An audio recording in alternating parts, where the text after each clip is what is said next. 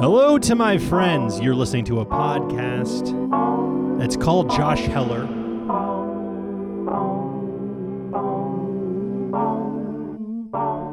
Me, I'm Josh Heller. And these are just little creations, things I come up with, thoughts, beats, rhythms. Sometimes there's a nice reverb on my voice. Sometimes there's a crazy echo.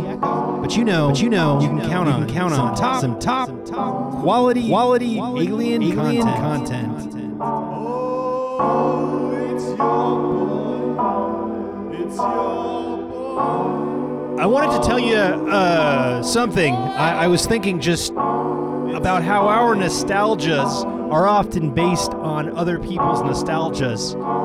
For me, I was born in the height of the 1980s during a 1950s revival. Think Back to the Future, Peggy Sue Got Married, La Bamba. I'm talking Ed DeBevick's Bob's Big Boy, and on Van Nuys Boulevard, Cafe 50s. These were places created for the nostalgia of people who were in their 30s who were trying to remember their own childhoods.